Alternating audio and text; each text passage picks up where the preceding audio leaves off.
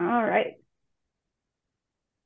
Hello, everyone. I'm Rebecca from Fitness Fanatic Mom. I'm here hosting the Postpartum Support Summit podcast. We have a special roundtable interview series today, and we are going to talk about sex after baby. And this was a really important topic I found for me to chat about because working with my fitness clients, it was kind of a thing that almost seemed taboo still to talk about, but I think it's super important and such a great conversation for us to have. I'm going to introduce each one of our, I'm going to hand it over and let them introduce themselves. And I'm going to let you guys tell us about who you are, what you do, where you're from, and all the ins and outs. Carrie, do you want to go first? I would love to go first. Hello, everyone, and hello, my fellow panel members. I'm super excited to do this. I love talking about everything sex. So when it comes to sex after baby, this is a hot topic in my world. I am a pelvic physiotherapist. I am the clinic owner of a body in motion rehab. I am a podcaster. I'm an entrepreneur, and I am passionate about intercourse after baby. So I'm super excited to be here to answer some questions. And I am in Kitchener-Waterloo. So I have two clinics, one of which is located in Kitchener, the other in Waterloo. And I am just pumped to talk today. Yay. Erin, you're up next. Hi, everyone. My name is Erin. I am a holistic reproductive practitioner. So a lot of people might not know what that means, but I use energy work, so principally Reiki and reflexology, as well as educational tools to help my clients at any stage of their reproductive health journey, whether that's, just beginning to get their cycles or helping them to conceive, be comfortable through pregnancy. And of course, postpartum is a super, super important piece of that puzzle. I am a Reiki master teacher, reflexologist, doula, and prenatal education supporter. So I am also very passionate about all things reproductive health and just getting people comfortable in their own bodies. So I'm super looking forward to this today. Amazing. And Erin, where are you located? Oh, yes. And I am in St. Mary's. Thank you. Gina, you're up next. Hi, everyone. My name is Gina Gersh. I am a certified pediatric sleep coach and the founder of Lullaby Gina Sleep Consulting. I'm in Toronto, and I have 4 boys of my own. I know you also have 4 over there, Rebecca.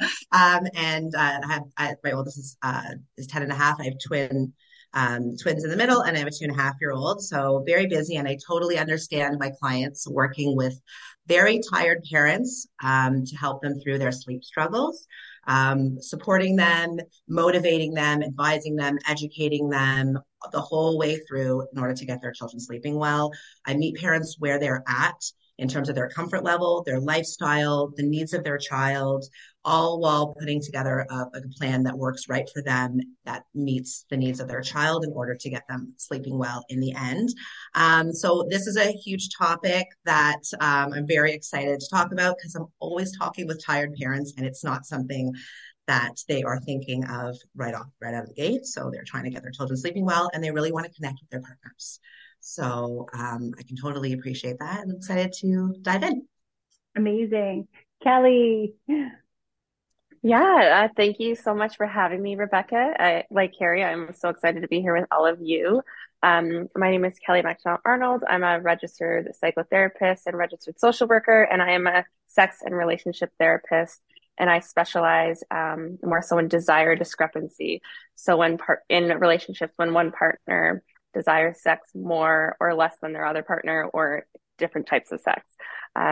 So yeah, I love talking about all things sex and relationships, and I help a lot of partners navigate big life transitions and how that impacts their relationship dynamics, intimacy, and sex lives. So I'm excited to be here. Thanks for having me. And I am located in Kitchener-Waterloo, pretty close to Carrie. And I am the owner and clinical director of Bliss Counseling and Psychotherapy. And it's a sex positive practice where we do specialize in sex and relationships. Amazing. I'm so excited to have you guys all here. This has actually been something I've kind of been like conceiving for a while. I'm so excited that's finally like coming to fruition, and we're here and we're doing this and we're going to chat. So we're going to dive right in. When is it really safe or okay to resume sexual intercourse after having a baby? This is like a big hot topic because so many people are like, oh, you 6 weeks and you're good to go. And, let's dive in. Who wants to go first? I vote Carrie. I was just going to say, right? I'll go first. I felt like that was my calling there when you said that. So your face said it all. Yeah. 6 weeks. Wow. Yeah. I mean, we hear it all the time. As a pelvic physiotherapist, I have many clients that come into my office and, I've seen my OB, and at 6 weeks, I'm ready to go. And it's like, are you ready to go at 6 weeks? I mean, you think of the physiological trauma that the body goes through during childbirth. And this is not just a vaginal birth, C-sections, the body undergoes significant trauma, and it's an awesome trauma. It's a wonderful trauma in the sense that the end result is fantastic.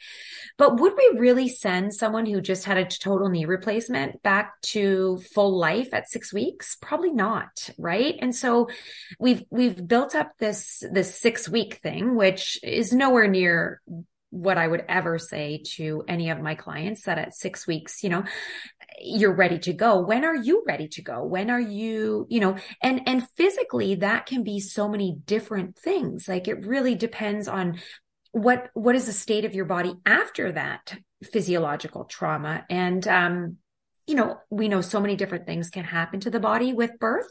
And I just think putting a number on it is really difficult. I mean,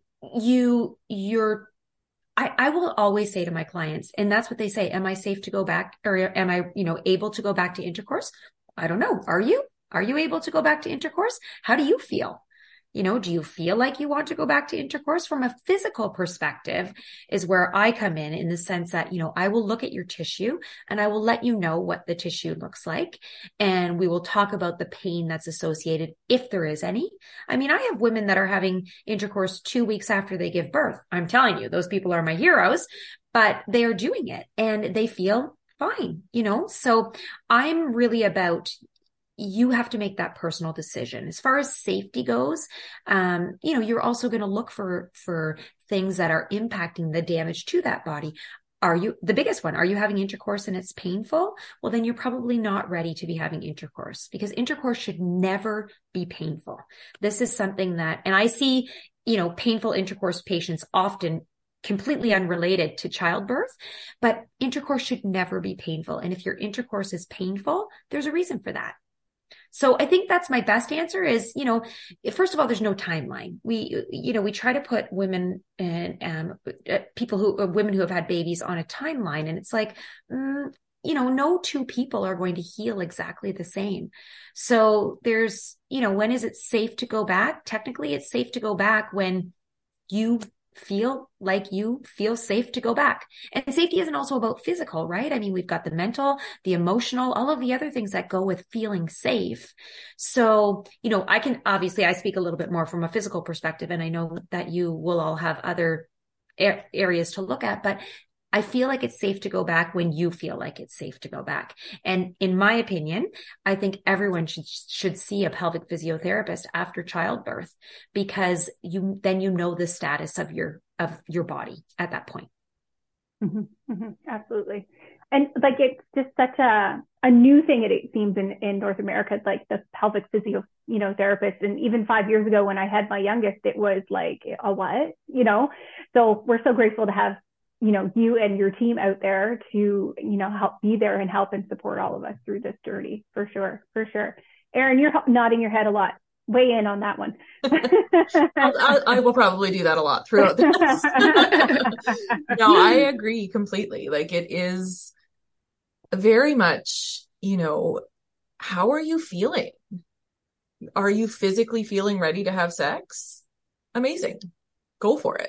But if you're not physically feeling ready to have sex, that's okay.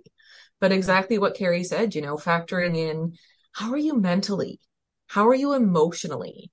And for me, a lot of what I talk to my clients about is, have you talked to your own body? like, don't worry about what your partner is thinking about your body right now. What are you thinking about your body right now? Do you feel that desire? Do you feel like this is something that you're ready to get back to? And, I think taking away that judgment, of like, if the answer is yes, fantastic. Have fun. Like you do you. But if it's no, which oftentimes it is because there are so many factors to it, then let's dig a little more deeply into that. Like why is it no? Are you physically in pain? Do you feel emotionally overwhelmed by the thought of it? Because, like Gina said, are you exhausted? Probably. Where's your head at? I think this is just such a great group because it's like we really are covering all the bases of like, Right.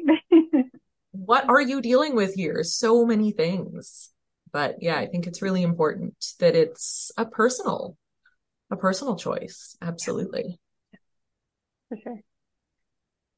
Might as well go around the table. Gina, do you want to weigh in on that one too? Sure. Yeah. I mean, we're all nodding our heads, of course. All agree. It's like echo. Yeah. Yeah. Just remembering that time. Yeah, you're like when we talk about exhaustion, which I talk about all the time, with the families I work with, but that's like, it makes you irritable, you worry, you're anxious, you're stressed, like all of it, that sleep deprivation depletes you of everything that you can give. And, as soon as your baby is down, you're like, how many hours do I get to sleep? They're going to wake up in 2 hours or, hopefully it's not an hour later and you just want to get that sleep. And so it's just, that's all that you're really thinking about come the evening time. And if you have multiple children, I mean, there's no other time than really that time. And you need it to fuel yourself. So all that to say, like there's just a lot emotionally that's going on. And I think that if you're not ready there, and if like, again, if your child is keeping you up all night, I mean, when are you going to sleep? So you're kind of like, this becomes a priority at this point. I'm sorry. And, once you get that figured out, I mean, you'll ease your way into it. But I find that to be a huge thing. And I see like also, I wrote a blog post about this recently about like anxiety around your child's sleep and just that buildup. Once you get to the evening, you're so wound up about it and you're so stressed and you haven't even had a second to yourself, let alone even be able to sleep, that it just kind of falls lower on the priority list, I find, unfortunately. Absolutely. Yeah. Yeah, I think that's a really great segue for me, Gina, is that I always try to reassure partners that your sex life will ebb and flow throughout your lifetime together. Sometimes there's going to be really hot and heavy seasons, and sometimes there are going to be not so hot and heavy seasons. And transitioning into parenthood is a huge transition for all the reasons you ladies have said in terms of physical, emotional, relational, your identity, your body, even your relationship with yourself, with your peers, with your partner. I know for when I do see people come in who are struggling with the transition, it's all the changes that you weren't prepared for. So even feeling touched out. So all of a sudden the baby's down. It's like, I don't want to be touched by anyone all of a sudden. That's a big piece of it too. And you even alluded to, Gina, that the sleep deprivation and causing all of the anxiety, and then having a partner who's like, well, I just miss being close to you. And so then it feels like maybe it's more about like penis, vagina, sex, but really it's maybe about some intimacy. So how can you get creative in maintaining that intimacy that doesn't feel overwhelming or anxiety inducing?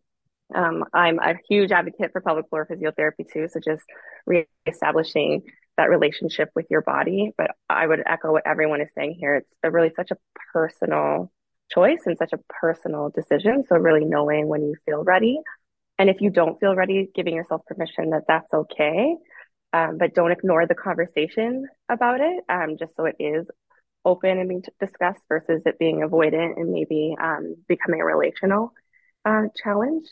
And sometimes it can even be saying, I'm your partner, the partner of the person who just gave birth, like, I just miss you, right? And so there's just like that piece of it too that plays into it.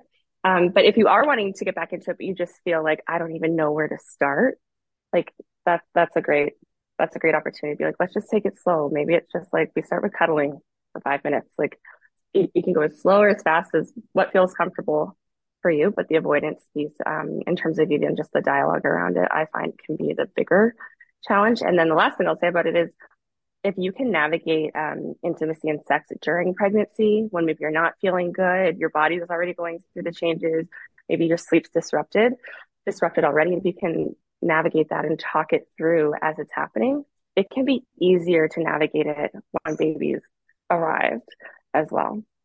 Gina, were you going to say something? Your hand was up there. I'm sorry. I'm not trying to interrupt anybody, but Oh, no, I no, mean, this is a dialogue. but I love what you said because it's like, we consider ourselves and we want to make sure that we're in the right place and right frame of mind. But it's true. We have to also understand where our partners are coming from. Like that is their love language is maybe that connection or that intimacy. And so they're not, maybe we're not ready and we're not going to do anything that we're not ready for, but it's good to just think about that they're not coming from necessarily a bad place. They're coming or not a negative place, or they're coming, or like, can we go to bed now?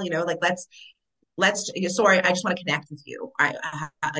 Are you ready? And just having that conversation in that sort of context, I think, is like helpful in reframing it. Because when you're exhausted and you might like lash out, like, why are you asking me this right now? But it could be coming from that sort of place, and it's just nice. I'm like, I agree with you, and then I just wanted to say I echo that, and makes a lot of sense. It's helpful, I think. I think too, one of the things that is important to remember is that stress directly impacts your pelvic floor. So if you are in a stressful situation, which, giving birth and raising a family is very stressful, the body also feels that stress. And I mean, there's been studies done in the pelvic physio world where there's a direct correlation between stress and the pelvic floor. So if you're already spinning in a world of stress, and your pelvic floor is just responding to that, then that is going to create that cycle of, intercourse will be painful, which will then, be fed by my stress, which will then not make me want to have intercourse, because then when I do, it will be painful. And we just start spinning in this web of, trying to navigate this and navigate this new body that you now have. And, I have so many clients say, I just want my old body back. And, I will often say, like, old body's gone. And that's okay, because new body can be way better than old body ever was. You're doing the right things. You're in the right place. You're taking care of yourself, and, just trying to navigate that body change, which is really hard for a lot of people after they give birth. But it's not only, what you see in your body, it's how your body is responding to that new life. And I think sometimes that's hard for people to navigate. Mm-hmm. Absolutely. And that actually kind of segues into our next topic of conversation, talking to your partner about sex and your vagina, because it's just a whole new world down there. So let's throw that one out on the table. Being a mama of four myself, I've gone through multiple vaginal births, and it's just like, is it ever going to go back? Especially after the first one, it's kind of scary when you look down there at the first. If you've had stitches or even worse, it can just be like a whole new world. So let's throw that one out on the table and see what we can come up with about this one. I'll jump on that one. Sounds good. Yeah, it can be a really intimidating conversation to have. But again, I think remembering to go back to exactly what Carrie was saying too. Like, yeah, your old body's gone, but that's okay, because this new body grew and birthed a human. That's big. That's amazing. So really, like, shifting that mindset to honoring how incredible that is and how strong you are. And,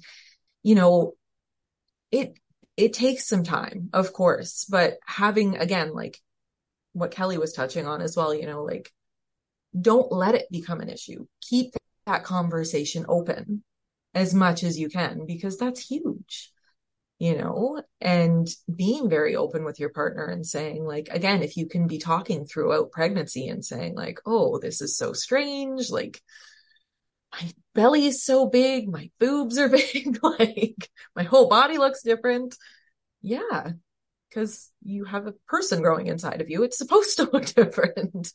But allowing your partner to jump in those moments and praise your body and which I hope that they would, because they absolutely should. and the postpartum body deserves just as much praise because it has gone through a lot. And something that I bring up a lot with my clients is that your vagina is amazing. Like, it really is. This is what it's designed to do. It stretches and creates space for a penis. It stretches and creates space for a baby. It'll bounce back. It's okay. It's not going to stay that way forever.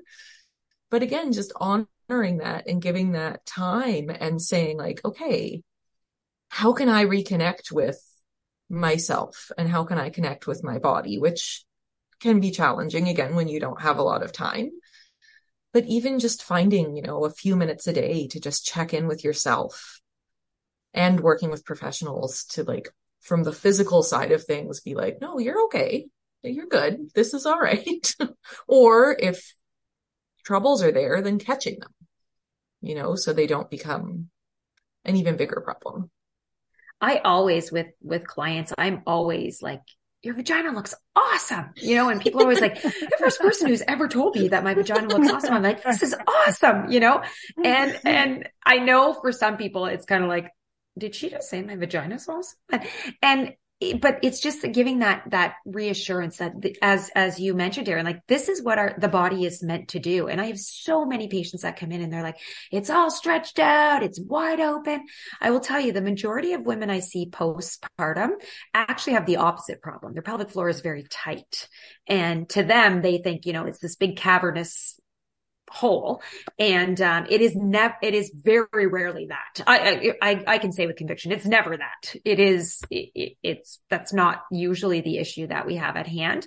But amazing how many women have never actually looked at and we should talk vulva opposed to vagina, because vagina is the muscular tube that extends from the vulva to the uterus. So when we're talking externally, which is where most women are cognizant of the change, referring more to vulva in that area. So, yeah. And just to add in, Carrie, I just on the topic of pelvic floor, that I have four also, like I said, and I hadn't gone to a pelvic floor therapist until my last one that people had told me to go. And it was like, it changed my whole perspective. So thank you. I appreciate that. It really did. Like, I learned all the things that you're sort of saying, like, this is what this looks like. This is what's actually going on there. And so I really did come home and like explain it to my husband, so it's just like, by the way, like, I felt more educated and I'm like, by the way, this is what's happening. So we both are in the know, but, so it really does help to understand what's going on. And in terms of making that, having that conversation with your partner and letting them sort of know where you're at. I mean, so many pieces have to fall into place, like emotionally, physically, like that stuff can be in place. And then it's like, just in my department, when I'm dealing with parents who aren't sleeping at all, it's like, then there's all of that. And I mean, when is the time? When are you even doing this? And when's the time? And it feels like if you have a window of an hour, is that the time? So I think it's just, again, having that conversation, but really just delegating sort of tasks of things that need to happen. This is what needs to go on. Really just letting your partner know everything that you're managing all at one time. And even they can't sometimes see it and they don't know, right? So everything that's going on, to say like, I'll be ready at this point, or I need to feel settled. I need to feel a little bit rested so that I can actually enjoy myself. Like, that's not fun otherwise, right? So like, can we just sort of tackle all of these things at once, or maybe making a time that makes sense and sort of, connecting at that point. I know evening is obviously sort of the time, but just making sure that like all the grounds are covered and everything that sort of all those pieces fall into place, and having that conversation together, just bringing each other in the know. I'll jump in and just echo what everyone else is saying as well, is that it really is about you establishing that relationship with your new body, your changing body, and whatever is going to work for you in order to do that. So if you are feeling comfortable seeking out a pelvic floor physiotherapist and talking it through and informing yourself and educating yourself and empowering yourself, but then again, keeping the dialogue going with your partner as well. And then another thing that comes up for me sometimes is that if you're feeling so uncomfortable about it, like approaching it together, because things could feel differently now as well. So it is an opportunity to explore your sexuality today for the first time, which is kind of nerve-wracking, but also a little bit exciting. Like what's going to feel maybe even better now? What could feel a little bit like, oh, I used to like that. I'm not into that anymore. So it really creates an opportunity to create a new sex life at this stage in your life. And even to what you were touching on, Gina, is energy level. So yeah, maybe before bed was the time, but now we need to figure out when you have the most energy, where it doesn't feel like that's the last thing I want to do and all I want to do is sleep. So it's having those conversations, but then also embracing your body for how it is now and what you need to do to set yourself up for success, and talking about it with friends, get naked with friends, like just how can you just embrace and accept your body today, and then also having that conversation together and approaching it together, and praising your body and all the changes that it just went through to create this life, that you did it together. And so then it's just approaching it slowly, and again with no pain. If there's pain, like please call a medical professional, preferably a pelvic floor physiotherapist. But then so I just think it's more about like really going slow with the change, but checking in with yourself, as you said, Erin, too, like daily, even if just a couple minutes. And I love that you even said, Carrie, to look at your vulva, like get to know your vulva, touch yourself, explore yourself. It can help you and set yourself up for success to then explore yourself in the presence with your partner. So actually, you guys are so good at my segues here, like leading into the next topic. What if it hurts?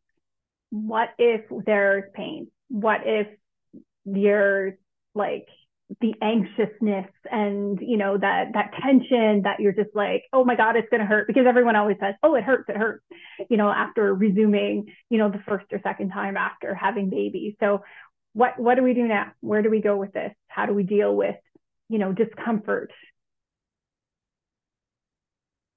We're all looking at you, Carrie. I assumed. Yeah. So I would be like, I would say, please go slow, manage like penetration, and then please meet with a pelvic floor physiotherapist. Passing over to you, Carrie. Yeah. I mean, as we stated, so a couple of things just on that note. So, people, just with what you said, Rebecca, everyone says it's going to hurt. It doesn't always hurt. Just so you know, there are people who resume intercourse and it's not painful. But it shouldn't hurt. And I think that's the biggest thing that I want to stress in this podcast, is that if it is hurting, something is not right. And there needs to be, something needs to be addressed, whether that be the physicality of what's gone on. So, do you have healing wounds? They are wounds. Like if you've had a tear, an episiotomy, it's a wound. It needs to heal, and it goes through the stages of healing, just like every other part of our body. So, those things are going to, possibly deter you from that. There are so many ways to deal with the pain that is associated with intercourse. And again, this does not just have to be post-baby intercourse. I mean, we're there and that's what we're talking about, but many, many vagina owners struggle with painful intercourse. And if it is, in response to what are the muscles doing? What is the level of anxiety that is directly impacting that tightness in the pelvic floor? I work very closely with Kelly, and I see clients who, the physical part is not the problem. It is significantly more about, what I'm feeling externally, which we've all talked about, the exhaustion, is there pressure? Is your partner pressuring you to do this? We all hope that that's not the case, but it does happen. And I have clients who come in and they're like, I'm just not ready to do this. And by way of like with my treatment techniques, so if we dive into the physical side of things, there are ways to manage painful intercourse, and whether that be, self-stretching, whether it be the use of tools like graduated dilators, whether we're doing perineal massage to these scars that are healing. And biggest part of the body in healing, when scar tissue is laid down, you don't have that same flexibility that you have in our original tissue. So a scar will typically, the fibers head in all directions. So you don't have that nice flexibility, that nice open response that was there before. But that doesn't mean it's never going to be there again. I mean, we have techniques that we use to work with these issues. And, one of my most favorite things to treat is painful intercourse, whether it be postpartum or just in general, because the end result is pain-free intercourse. And I mean, what's better than that, right? I mean, this is a fantastic life-changing thing for people. So, but I don't want people to just go, okay, well, this hurts. It must hurt because I've had a baby. Okay, well, I guess I'm just going to live with that. And a lot of women do. And that is not normal, but it is a hella common. Tons of people deal with this afterwards, but we just assume that it's normal, and it's not normal to say, well, I've had a baby. I guess that's why intercourse is painful. So I think really understanding that and getting the word out there that this is not normal is one of the most important things. And then carrying on over into, I refer clients to Kelly and her colleagues all the time because of the other things that are involved. It's typically not just a physical thing.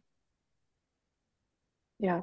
And I'll just piggyback on what you're saying, Carrie, though. It's like, if pain keeps perpetuating itself as well, how's that going to impact your desire long term? Because if it's long standing pain, eventually there's going to be an avoidance, turn into more vaginismus where you're clenching up. But Carrie works with that a lot. I refer a ton to Carrie for the other side of the spectrum. I'm like, this is more than just what's going on psychologically or emotionally. However, if it sort of goes hand in hand, if you're withstanding pain, then that's going to impact your desire for sex and your pleasure associated with sex and your interest in sex and your passion towards sex, which could impact your relationship as well, right? So it really is making sure that sex is a fun or pleasurable experience in order to have a thriving sex life. And so if it's painful, please, please, please stop, and then go slow and start to address it step by step. So then you and your partner can have, that fun, thriving sex life that it's more about pleasure than anything. And there's so many different types of sex too that I think people leave off the table. If penetrative sex is what's causing pain, but you still have a desire to climax, maybe it's more around clitoral stimulation. And so or different positions and all that sort of stuff, or even doing some of these stretching exercises and using the graduated dilators with your partner. I know sometimes when I refer to Body in Motion, that so often they're like, bring your partner in here. And, it can become this relational healing experience. And there's so much vulnerability and intimacy and building trust in that can just set your sex life up for further success. Yeah, I would definitely agree with all that and say, it's so important to look at, as a holistic practitioner, we look at the whole body, what's going on mentally, emotionally, physically, spiritually. Did you have a traumatic birth experience? Maybe that's factoring in, maybe that's something that needs to be addressed, because I wouldn't want to have sex after that either. It can be traumatizing to the tissues, of course, but also mentally and emotionally. And so just having an awareness around that of okay, have I really processed what happened there? Even if you had a really great, empowering birth experience, looking at it from all angles of oh, well, I didn't tear. I shouldn't be in any pain. Okay, but are you exhausted? Are you stressed out?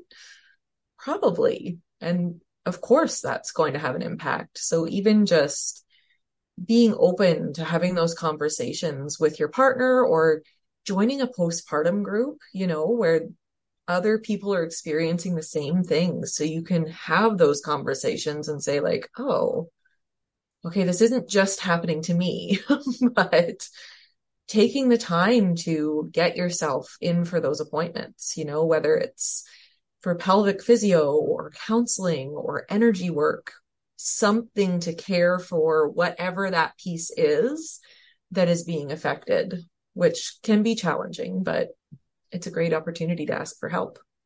So that's what I would say.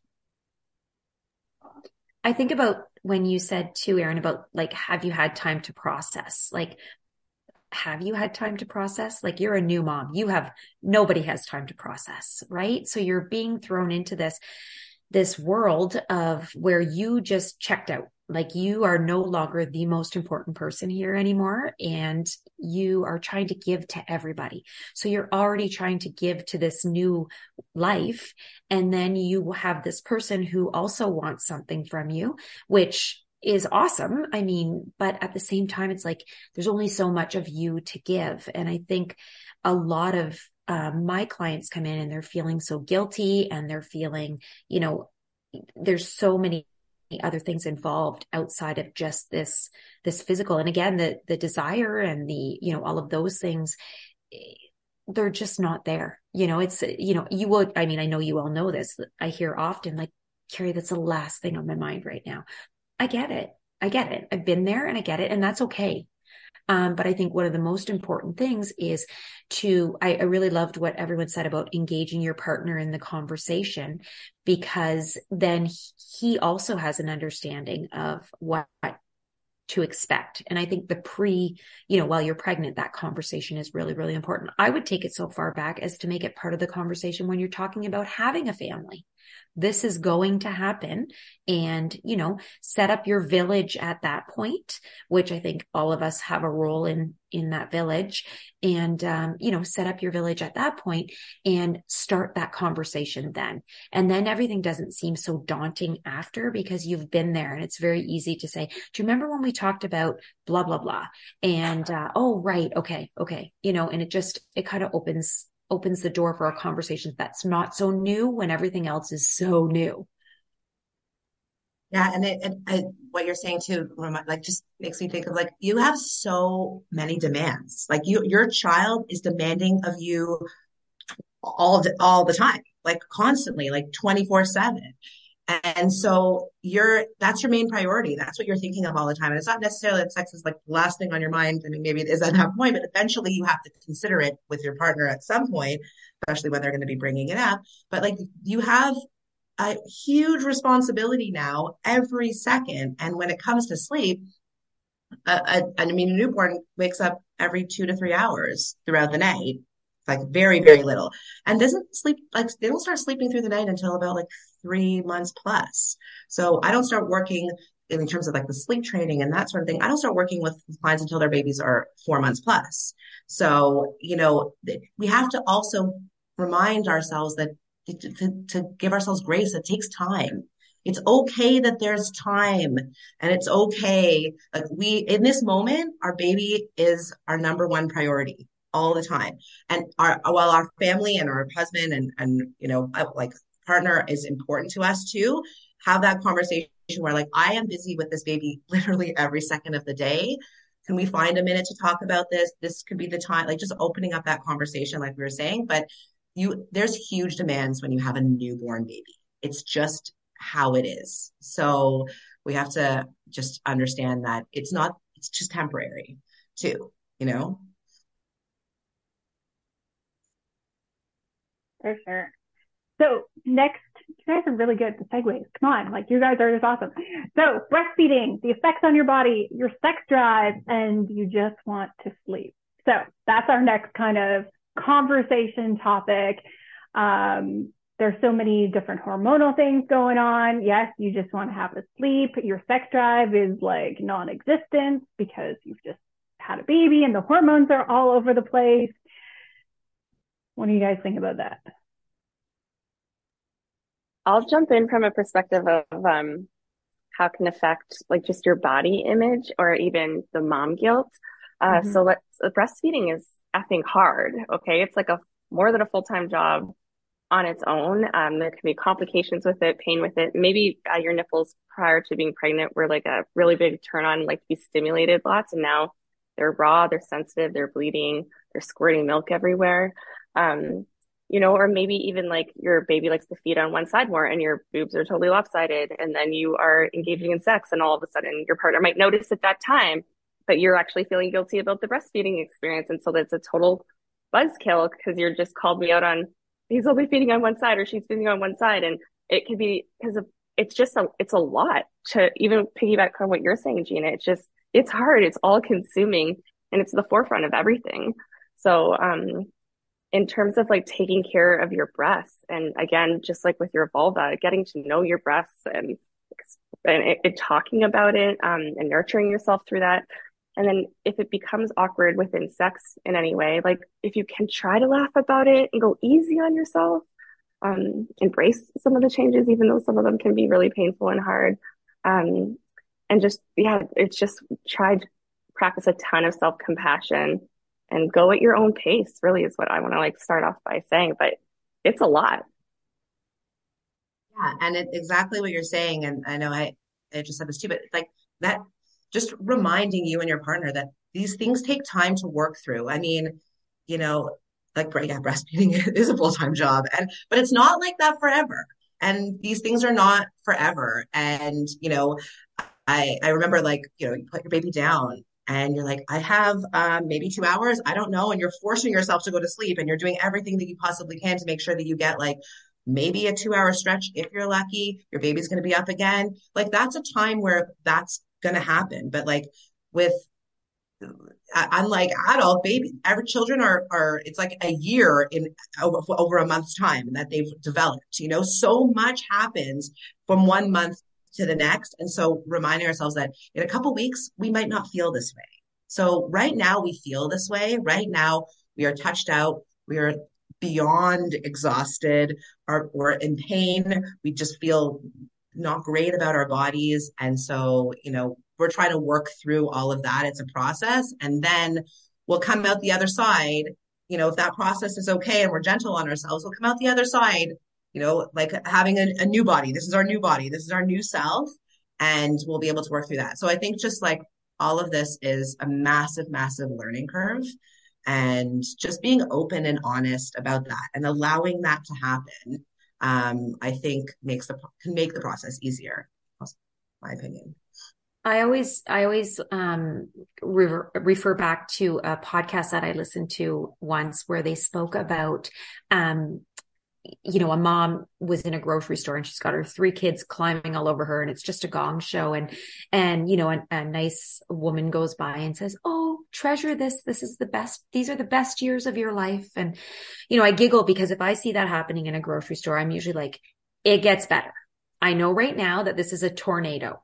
And it looks like a tornado and I see your tornado. And usually I will do a pat on the arm and say, this is going to get better. This is just your right now and things are going to get better. And you know what? You are killing it. You are absolutely killing it. And, encouraging these women to feel some self-compassion because they're standing there in the middle of a grocery store crying. Kids are grabbing, all the sugared cereal that I never let my kids eat. And like all this craziness is going on and people are walking by. Oh, these are the best years of your life. It's like, what the F are you talking about? This is like no, let's stop telling people that these are the best years of their life. This is hell. This is your living hell tornado right now, but it will stop spinning. And then you'll go through and then you'll move into the next stages of hellish tornadoes as they present themselves.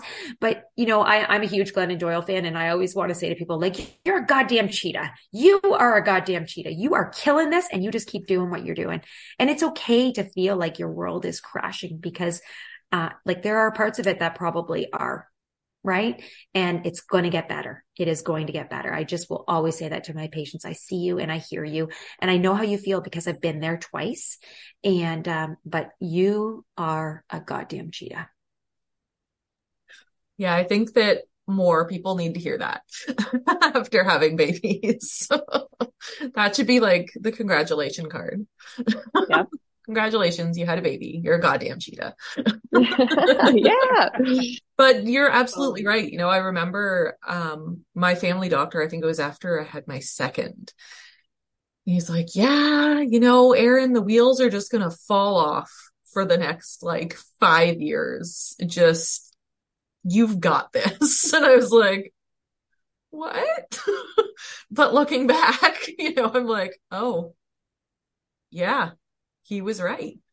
I would like to acknowledge whoever that doctor is, because I know. He also is a goddamn cheetah, because nobody says that. I know. I was just like, oh, okay. But yeah, looking back now, it's like, oh no, you're absolutely right, and exactly what Gina's saying, it's temporary, and just trying to remind your partner to have the compassion for that you're not always going to feel like this.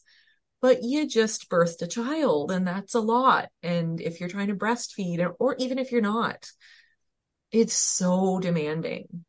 And just asking for that compassion to say, like, listen, I'm not going to be like this forever. Or that really invites the opportunity as well to say, how can your partner take some of that burden off of your shoulders? You want to hop in the sack. Okay. Do the dishes, do the laundry, feed the baby, change the baby, take the baby for a walk, give me an hour to myself, send me off to an appointment. And, I say these things kind of lightly, but I also don't. That's something that I say to all of my doula partners, not the birthing person. I say that to the partner of like, now's your time to shine. Like, this is a 2-person job. And this person had the baby, so they did a lot. Now it's your turn to really step up and help them through that as much as you can. And I don't know if any of you can attest to that as well, but it kind of seems like the partnerships that flow a little more like that, sex does tend to get back on track a little faster, maybe, as long as there's no physical concerns, but from a mental, emotional perspective. So something to consider. Totally agree, Erin. Like, you feel more seen and heard, in that regard. Also, I do want to commend that doctor, because people would pass by me in the grocery store. I had like 3 under 3, and they'd be like, "Oh, it looks like your hands are full." I was like, "They are. They are. They are very full. They are." But I definitely agree with that, and it's like back to sort of love languages and feeling that you are, you're going through so much, and your partner sees that and understands it and is really recognizing what needs to be done, and just really seeing you can make a huge difference, I think, mentally. I know, Kelly, you could probably test this too, but mentally, just you're in a better place around it, not feeling that resentment, possibly. So, yeah. Well, totally. Because from a relational perspective, it can either feel like guilt, you're not meeting their needs, it's another person that wants something from you, or it can come from a place of, wow, they really have my back, they're taking care of me. They've given me space to feel myself for a second. I want to be close to them, or I maybe have a little bit more capacity to be close to them. Right. And it's just about that intimacy piece, not necessarily sex, but just feeling cared for and seeing.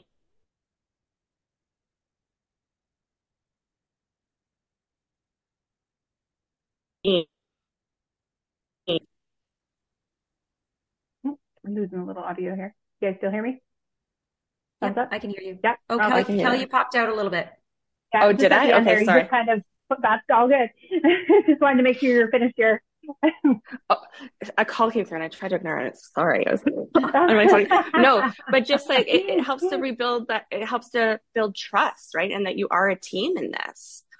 And then it's not another thing or another person you have to satisfy, but something you're doing together. Mm-hmm. Absolutely. And I think too, from a physical perspective, just relating back to the physical trauma associated, the partner hasn't gone through that physical trauma, right? So these invisible tasks that we speak of, like, sending someone to an appointment, doing the laundry, those kinds of things, that I always refer to them as invisible tasks, because I think that there's a lot of people that just don't even realize what goes into that partnership.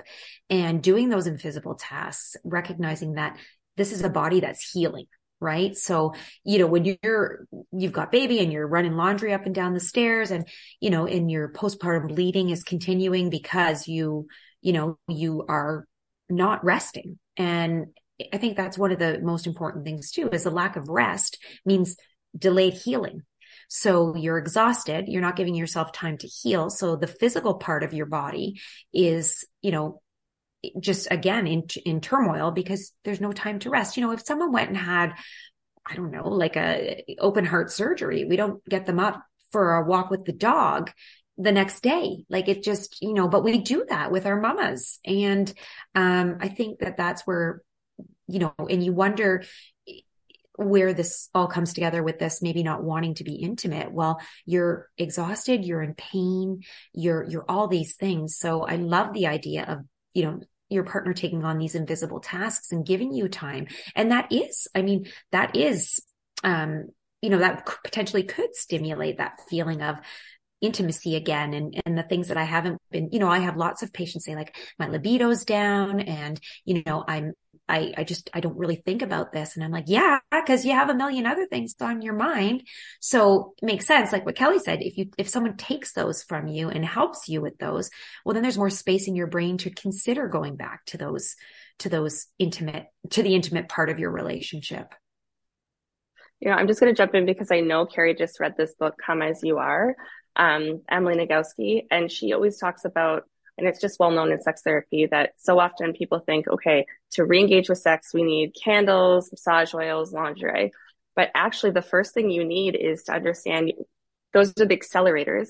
But the first thing you need to understand are your brakes, because you can push down on the accelerators with the lingerie and all this stuff as much as you want. But if your foot is full tilt on the brakes, you're not going anywhere.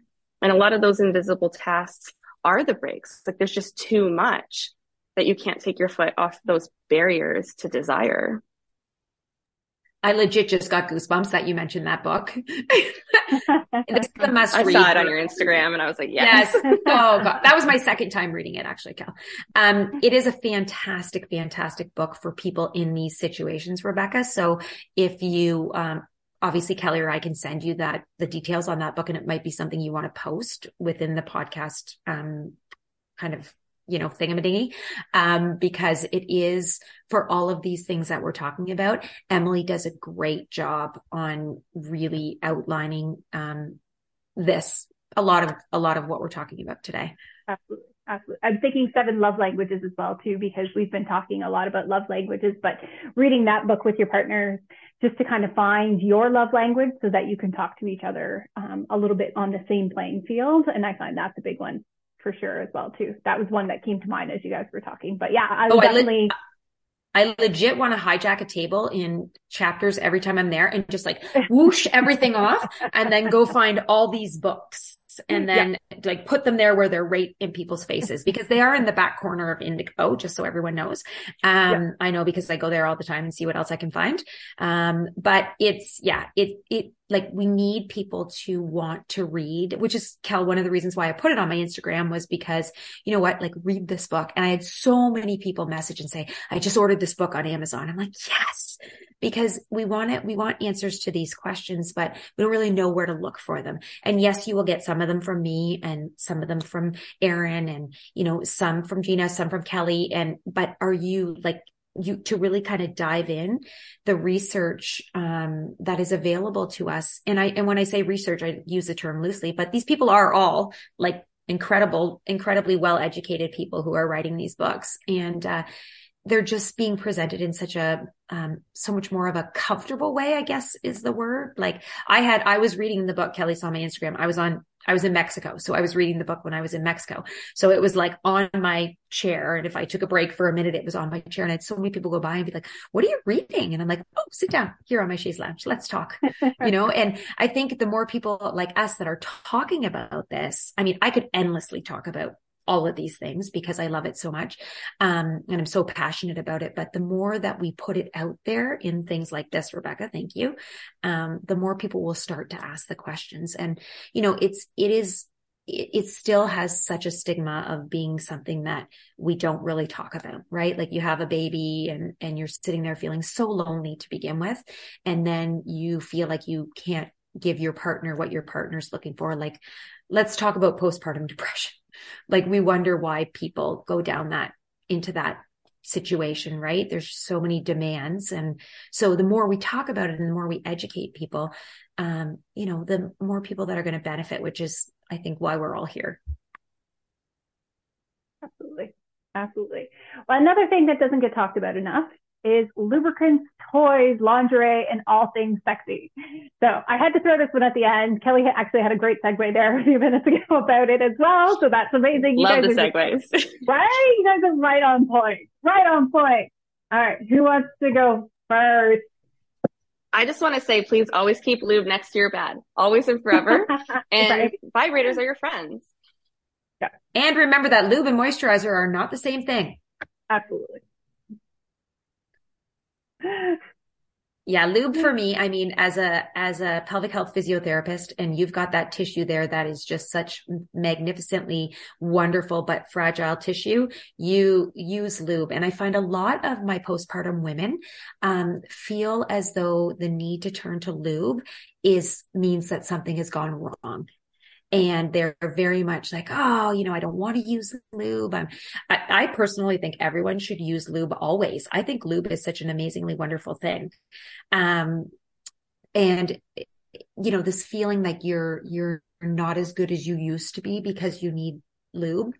No, I mean, your body, your hormones are completely out of whack. This is nothing that you can control. So if you're experiencing vaginal dryness, this will add to the pain with intercourse. If your tissue is feeling like sandpaper is scratching across it. I mean, let's be honest, right? You just had something come out. Now you're having something go in and it's scratching the surface of this tissue that has been through a lot. So yes, use lubes, please. I am like the biggest fan of lubes. And I think there's a role for them in everyone's sex lives, to be quite honest.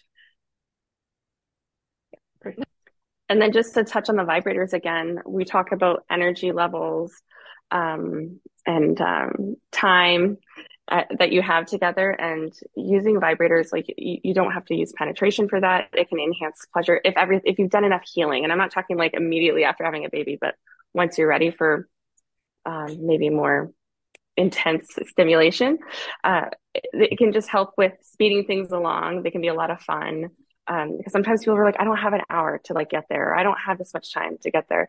And it can just be a really nice, pleasurable, fun, take the pressure off type of added tool. And again, vibrators cannot replace a human. They cannot. So please don't be threatened by them, whoever is listening to this.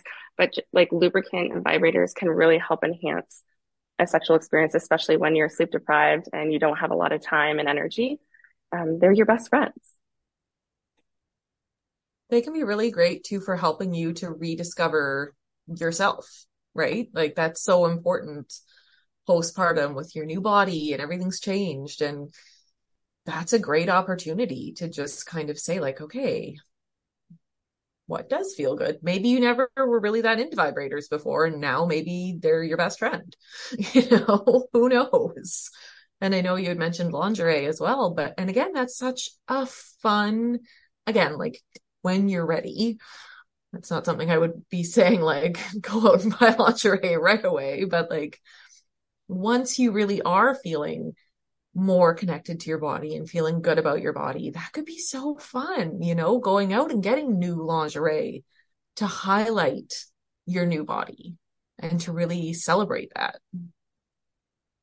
And it can also, sorry, good. I was going to say, and to get fitted properly, right? Because your body changes so much postpartum. Your old bras probably aren't going to fit as well anymore. So going out and treating yourself to something new and maybe a little bit sexy, but, even just for yourself, not even for your partner, right? Go ahead, Gina. Yeah, totally. Yeah, I was going to say that too. It's like you're in your new body now, and it just can help you to really feel confident about yourself again, get something that makes you feel good, maybe something you maybe wouldn't get before, and now, it's something you're just like trying out, and it could surprise you actually. So worth trying for sure. Yeah. the nice thing is, like, there's so many online companies that ship very discreetly as well too. So it's not like you're going to get a package in the mail that says it's a big vibrator, or it's a big wand, like everything's so discreet nowadays that the companies that ship them out almost specialize in making it very easy and comfortable for you to get these things. And, thank goodness for online shopping, because that pandemic has really changed that for everybody and anybody. But yeah. Anybody else have anything else they want to throw in about this before we move on? We're good? All right. I had to throw it in at the end. We're going to move on to a really quick Q&A. How to have intimacy without intercourse. So these have actually come from the audience that is out there, and some of even my clients just wondering, a couple little questions, but how to have intimacy without intercourse, how to create an intimate relationship with your partner without actually having penetrative sex or penis to vagina sex. So I can jump in just again from a little bit of a physiological perspective. To be quite honest, penetrative intercourse is not the way that most women will have an orgasm.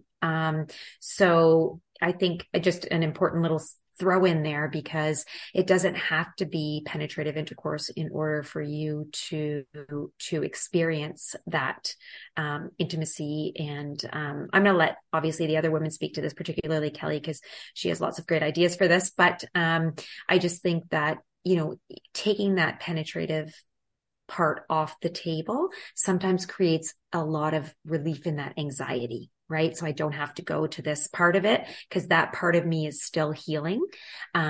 So, a great question. Where else do we go? What else can we do for that intimacy?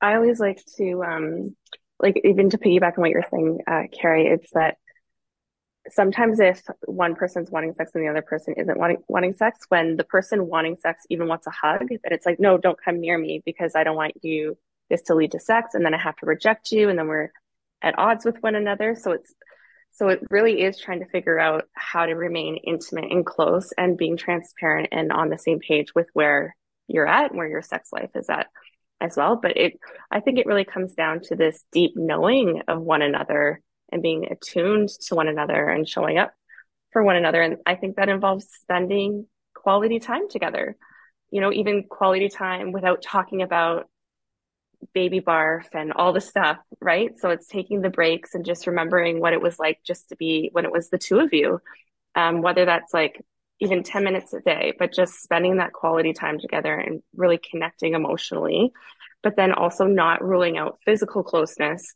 even if sex is off the table. Yeah, I agree that it just, I know in the moment it might not be easy to do, but just if your partner knows where you're coming from, like you're not, get away from me, I can't, I just, if sometimes at this time, I just don't feel like I'm sort of touched out. I'm not feeling great at this time. Maybe later might be a little bit better, just so that it's not like you're gross. It's just that I'm not feeling at my best right now. It's not about you necessarily. And so and so that I think is really important, because it could feel bad being, rejected, and then it could turn into something else, and that's not great. So there's that, but then also intimacy, like you were saying, is like connection is part of that. So, just feeling like you're like laughing together, or you're just enjoying a little bit of time together, or you're just bonding. You could just feel like your cup being filled. And that's a good way into it. It doesn't necessarily have to be entirely physical, that's a good, from my perspective, it's a good form of intimacy. So, yeah. Yeah, even setting like those gentle boundaries and just saying like, yes, I want to be close to you. I want to be intimate with you, but penetrative sex is off the table. Just having those conversations and saying like, I want to hold your hand. I want to cuddle with you. I want to, be held in your arms, like whatever that looks like for you, but just being very open about that, I think, is important. I I think a lot of it too comes down to communication and just being able to say these things, which I think a lot of couples partnerships don't necessarily have, especially around this. They're sort of topics that are difficult for people to talk about. I mean, I know from people coming into my office, just discussing parts of the body that are my passion are difficult to talk about. And so establishing that again as part of your conversation and saying, you know, we need to talk about these things. And I want to talk about it now while we're planning to have a family, or I want to talk about it now while I'm pregnant, and say, you know, afterwards, I may not be ready to jump right back into penetrative intercourse.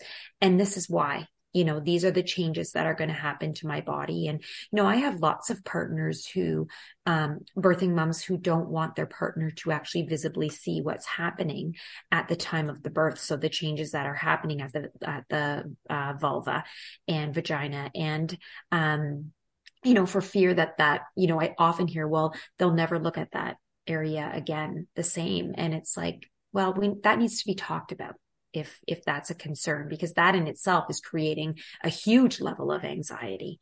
So I just feel like, you know, having the ability to discuss that intimacy before you have children or, I mean, once you've already had children and you're trying to address it, bring in, you know, I'm huge on like diagrams and models and pictures, and show your partner, like, this is here and this is what happened. And, you know, be able to provide that education, because I think a lot of partners maybe don't understand what's happening.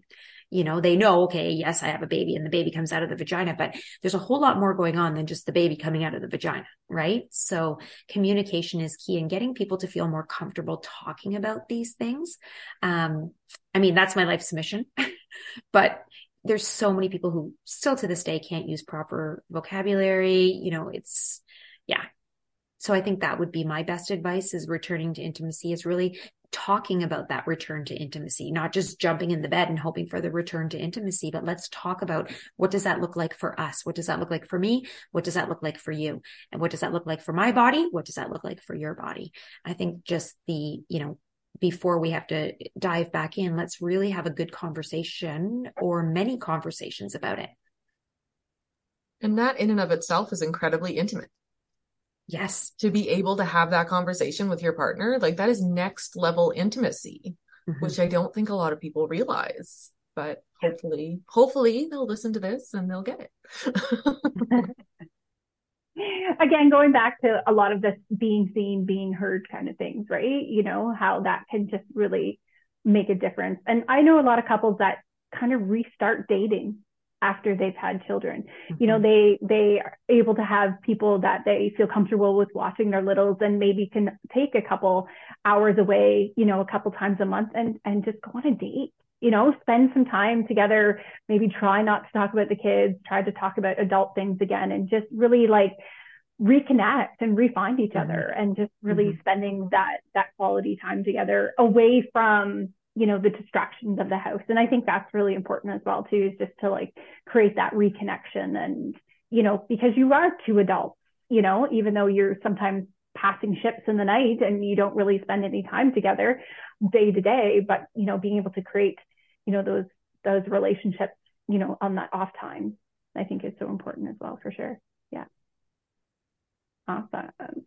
All right. We've kind of like covered a couple of the other questions, but what happens if you don't want to have sex again for a really long time? If you're like, nope, I am not having another baby. I don't even want to go there. You know, I don't even care about protection, whatever. We are not doing this. What do you guys think about that? I think as long as it's okay in the relationship, that's okay. Like, if you are both okay with not having sex for a really long time, like, that's okay too. But if it starts to cause some relationship discord and bleed into other areas of the relationship, then I would suggest reaching out for support, like talk to friends about it, or connect with a healthcare practitioner that can help you navigate that if you want to eventually have sex again, or if it's causing a rupture within the relationship. Like, you don't have to navigate it all on your own. Yeah, I would agree. Definitely, like, getting out there and talking to people about it would be huge. And also, again, looking at exactly what Kelly said. If it's okay with both partners, amazing. It's not an issue. But if it is becoming an issue, then kind of stepping back again and examining like, okay, well, why? Why don't you want to have sex? Does it hurt? There's a way to fix that. Are you worried about getting pregnant again? There's a way to fix that. And it's not just saying like, oh, just go back on birth control. That's really not the best option, especially if you are trying to breastfeed. You might not want to do that. But then talking to someone about learning more about your cycle, especially if your cycle has come back, learning how to track that properly is not as hard as it might sound at first. Once you get used to that, you can pinpoint exactly when to not have sex so that you don't get pregnant, right? There's a lot of power in understanding that piece about yourself, but just digging deeper into like, okay, well, what's really there? Why don't I want to have sex? And going from there. And again, it may just be a temporary feeling at that point, which again is totally okay. And it could just be that like I need my space and time about this. And if your partner is okay with that, and we've discussed that, and okay, but it could just be like how you feel at this very moment. And so we just have to sometimes take a look at that and say, this is not what I want right now. I might feel differently in a few months from now, but right now this is just not comfortable for me. So just thinking about it like that too. It's really hard. It's really, really hard to go through all of this, and your emotions are everywhere. So, have to just understand yourself, as Erin was saying. And it's okay to say, I'm never going to do this again, because that's probably how you feel in that moment. And, if and when that changes, or if it doesn't change, again, if it's not creating difficulty in your relationship, then, communicating with one another, staying on course with that.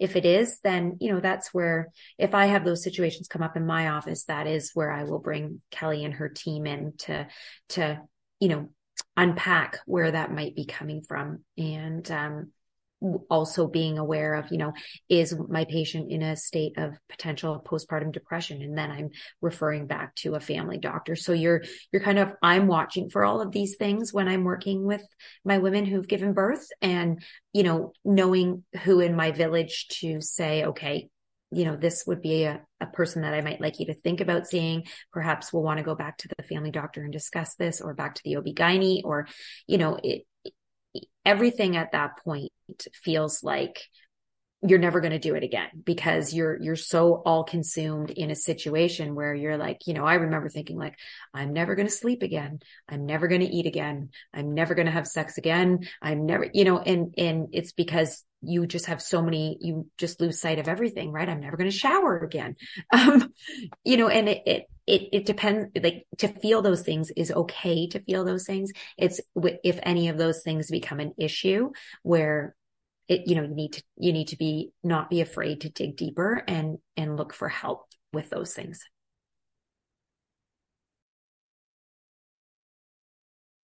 For sure. Anybody else want to weigh in? I think that was our last kind of Q&A. You guys covered like the other Q&As. You pretty much covered all of the things that we wanted to talk about. So, my dears, this is it. Anybody have any last minute closing remarks, anything you want to say before we sign off for today? We're good? I want to say thank you. Sorry, Gina. Sorry. I had a feeling we were all going to jump on.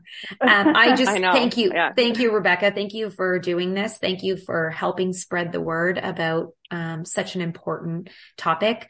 I absolutely, any information that we can get out there about these things, just to remind women that they're not alone.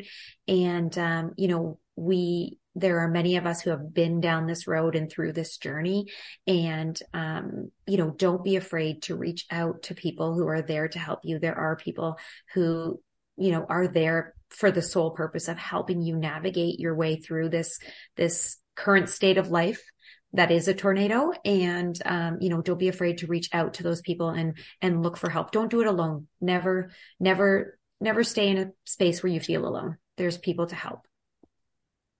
Yeah, that was exactly what I was going to say too. But I was just, there's so much support now out Mm-hmm. there, a lot more than I remember having with my first. And there's just something for all of these issues that we're dealing with, and we shouldn't have to do it alone. And there are people to work with who completely, like you're saying, Carrie, understand the journey. Like you go and you explain, you don't even have to explain. They know what's up, and just people who can like hear you and see you and know what's going on and can support you through those issues that you're going through. And you know, if you're exhausted and you're not in the best place to be able to deal with some of this stuff. So just having support for, you know, your mental health, your physical health, just all of that, sleep, all of those things, someone is there to help guide you. So, I mean, make use of all of these amazing people out there. I urge you because it will make the journey a lot easier. Yeah. Yeah. I second everything you just said. And I just want to thank you as well, Rebecca. So thanks so much for having me on. Yes, thank you so much, Rebecca, for getting us all together and for getting this amazing information out there. And yeah, I completely agree. You know, just find your village. You know, Yes. there are so many of us out there. We just want to help. Yeah. So find your village, give yourself time, give yourself compassion, and keep the lines of communication open. Yeah, for sure, for sure. I want to thank you guys. Thank you, Carrie, Erin, Gina, and Kelly. I really appreciate you guys taking the time out of your day to jump on and chat with me. This is why I host the Postpartum Support Summit, and then why we also have the podcast, is to get the information out there, to create these conversations and just really, you know, create that village for everyone as well too, right? You know, that we're not alone. And the best part of having it on a podcast is easy to consume, because we know mom life is could be a little bit crazy, but it's really easy to throw the earbuds in and listen to while you're doing chores around the house, or while you're nursing a baby, you know, doing all the things, whatever kind of find time that you can to take to yourself. Thank you so much, you guys. Have a wonderful rest of your day, and we are signing off. Thank you, guys. Thank you.